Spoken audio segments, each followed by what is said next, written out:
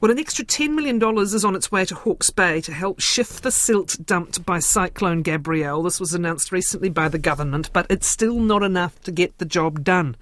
And the additional funding comes as the region's health authorities warn residents to take care to avoid the silt dust being whipped up on windy days. The extra government cash will keep contractors working for the next 4 weeks. They had been asked by regional authorities to slow down what they were doing to make the budget stretch further. Over 900,000 cubic metres of sediment and debris has been shifted so far since Gabrielle slammed the region in February. But there's an estimated 1.2 million cubic metres to go. Testing by the Silt Recovery Task Force shows the likelihood of significant contamination by heavy metals, herbicides and pesticides is low, but the dust can still be irritating when it gets in the eyes or upper airways. In a moment we'll hear from the Medical Officer of Health in Hawke's Bay, Dr Bridget Wilson, and also from the Growers Association to get an update on how fruit growers are going clearing silt. But first, with the job still to be done, Hawke's Bay Regional Council Chair Hinewai Ormsby. Tēnā koe, welcome, thank you. Tēnā koe, Kathryn, koutou katoa. Can we talk about where we're at with the job? It looks in blunt terms like not quite halfway, but I'm sure it's not as simple as that either. Where are things at, anyway? Yeah, absolutely, and you're 100% right. It's not enough, and we're not even halfway there yet. So the job is enormous, and we've got the Silt Recovery Task Force working really hard the last 7 months to clear what they can in terms of silt and debris. The task force currently has around 860 jobs logged, and with the extra funding of 10 million will only get us 50 more jobs completed by the end of October. So we have a long way to go. We always said this is not a sprint, it's a marathon. And what I suspect is we'll be going back to ministers after the election, whoever our local MPs will be, to advocate for further funding to get the job done. October 15th, by the sounds of it, you'll be doing that. Could you just reiterate the number of job requests logged and then explain how you prioritise them, please? Yeah, sure. So currently we have 864 jobs logged, and how we prioritise is by ranking them from high, medium, low priority, and the focus really is on those landowners needing to plant and spray ahead of the growing season. Now, Hawke's Bay has always been a powerhouse here taonga hauku nui and a fruit bowl for the country. So we need to get back to that state. To do that, we need to clear the whenua and enable our growers to get back to business. Can you give us an idea of just how long the process takes per property, and perhaps explain again where that priority area is? Are we talking about a lot of orchards, and obviously with residential property attached in many instances? Just explain what's involved depending on what you're dealing with. Yeah, and that's a great question. It depends on the property, how much silt is on it, but approximately takes about an hour for a truck to arrive on site, to fill the truck with around 7 cubic metres of silt, then to deposit it at a safe and responsible site looked after by the local agencies here. So that's how long it usually takes per property. We've already had support from the government of 130 million for residential, for access ways and for some commercial.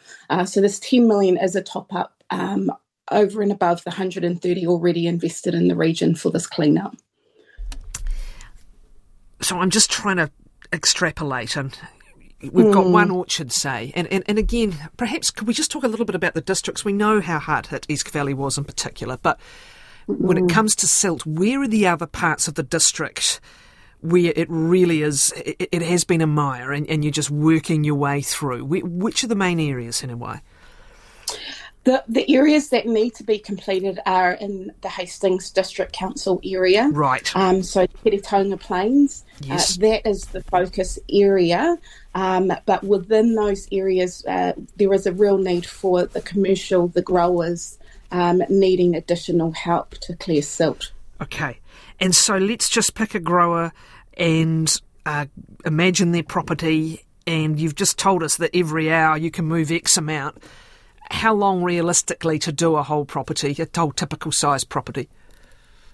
Oh, it really depends on the side of the property and the silt deposition there. Obviously, every area was impacted differently in terms of silt, but essentially to the end of this 10 million, it enables us to finish or complete 50 jobs of around 200 cubic metres of sediment. And that leaves over 800 still logged, does it? That's for a goodness lot. sake. So, okay. Yeah, exactly. Yeah. What effort has there been to secure funding that will see the whole job done? And is it disappointing that you're having to go back cap in hand every month? Or every month now, it seems.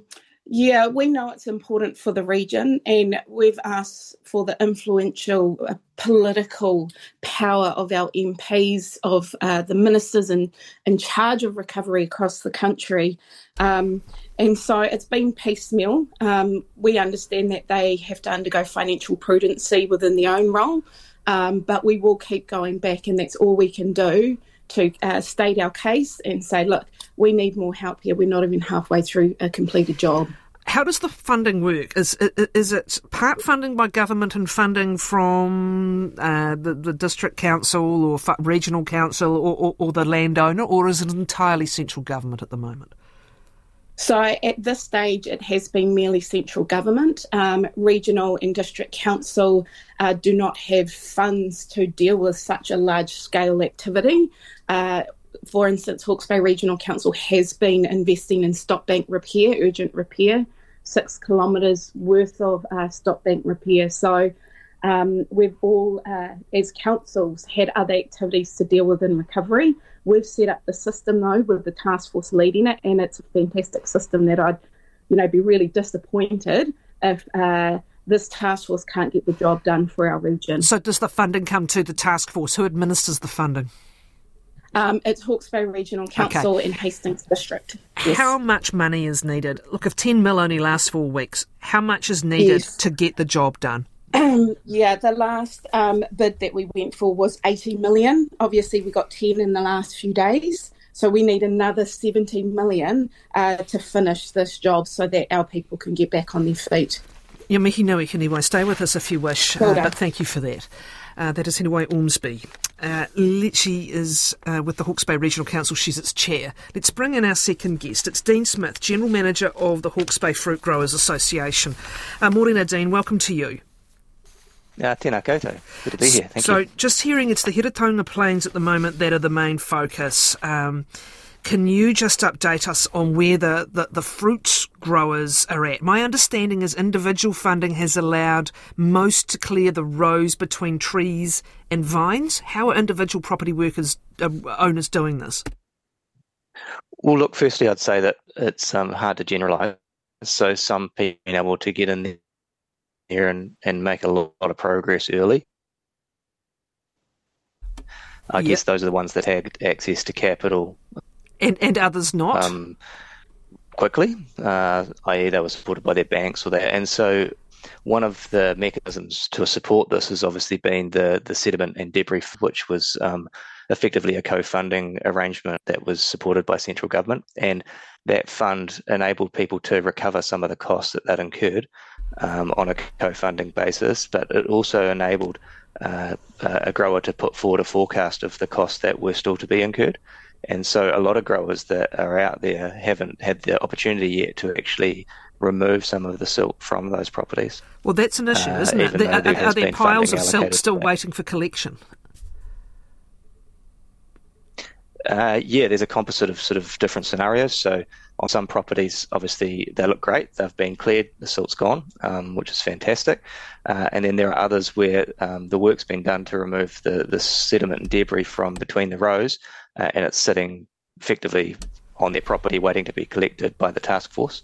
And then I guess the third scenario is where there's still sediment and debris between rows, and people have got some funding allocated to get that work done, but that funding was basically provided under the assumption that the sediment or the silt would be collected from their property as it has been for other landowners.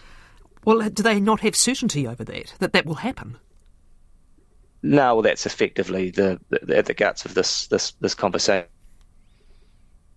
really, and that, as Hinewai alluded to, there are a number of jobs that are logged in the system that haven't been able to be attended to yet, and that new funding now to enable them to advance another 50 jobs. But I think that still leaves in the vicinity of 170 odd jobs unattended to, and that obviously is based on the assumption that there won't be additional jobs logged. So I think the imperative at the moment for the council, and I know that we're working reasonably closely with them on this, is to encourage those landowners that are out there that still have some of that silt removal work to be done to estimate the amount of silt that they're going to be removing and log their job, so that we can get a clear sort of visibility of the extent of what's required. So I'm understanding now, it's not as simple as someone comes, removes the silt and then removes it from the property. In many instances, the landowner's done some stuff, done a lot of stuff, I should say, a hell of a lot of mahi, but the silt is still to be removed. And that is where, again, they're operating with some uncertainty as to when that will happen. Correct. Okay. So effectively, there has been, as I said, it's an important point, actually, that you raise, because the landowner has, in most instances, off their own bat, obviously spent a huge amount of money to remove the silt from their property and get it neatly in a corner ready for collection. I need to acknowledge the support that we did get in that space from the Sediment and Debris Fund, which was co-funded. I can't remember the exact parameters, but I think they co-funded up to about 450,000 initially. So half of that was funded by government, half landowner. It was capped at that point. There was a slight movement upwards in the cap towards the end of the program, or the end of that scheme. But for some landowners, they've literally spent millions of their own money to get it to that point, to off their property. But then the expectation, obviously, that the collection from the property to the silt recovery sites is funded by the task force. So it's uncertainty, it's stress upon stress upon stress. So it's a tricky. Yeah, okay. So can we just Absolutely. And it's, yeah. I'm sorry, we've got a really big delay, so forgive me, Dean. We're just out by a couple of seconds, forgive me. Can you just explain what the impact is for the season coming and beyond? Because, of course, day-to-day work has to continue and incomes have to be earned. Yes, absolutely. So I guess for an orchard that's looking to recover any silt piles that are on their property, prevent them from being able to use their property I guess in the way it was designed. So there might be headlands that can't be used, or there might be areas where tractors can't get down rows to spray and to access parts of their property. And obviously this has the potential as well to, I guess, slow down the actual removal of silt from properties to get them to a productive state as well. So there's a raft, I suppose, of different scenarios depending on where the individual grower is at on their recovery journey, but also the type of crop, because we're talking about anything from pip fruit to summer fruit to kiwi fruit to veggies, and some of the arable guys as well. So there's a whole raft of different land uses that are tied up in this, and so it's quite hard to generalise in terms of the impact at a grower level. So the bigger, broader impact is for that economy's whole region, right? If this sector and sectors aren't firing at full tilt. Absolutely, and that's kind of been our stance the whole way through. This is obviously a lot of this mahi, as you point out, is funded off private balance sheets. A whole heap more of it's funded off private balance sheets than from the public purse. That's an important point to note. We have been supported. We're very grateful for that. But effectively, it's our argument to government has been it's a business case. You support us to recover, and then we'll return the whenua to a productive state that will create income, create jobs, and help move the region and the wider economy forward. Can we just talk also about another consequence of those silt stockpiles that we're about to get the latest on? The warning that came out went under the radar somewhat about these nor'west winds getting up over parts of the country, and it's sitting there, it's drying out over time. Are you hearing any implications about any health issues from the silt, eyes and ears playing up, etc.? And what's your message about being alert to that? Look, our message would be to follow the guidelines issued by Te Whatu Ora. There has been advisories that have been put out there. Our growers are very across the need for PPE and looking after their people. It's something that I think we do very well as an industry. And you're quite right. If those precautions aren't taken, then there have been instances where people have become aggravated by different sinusy type things.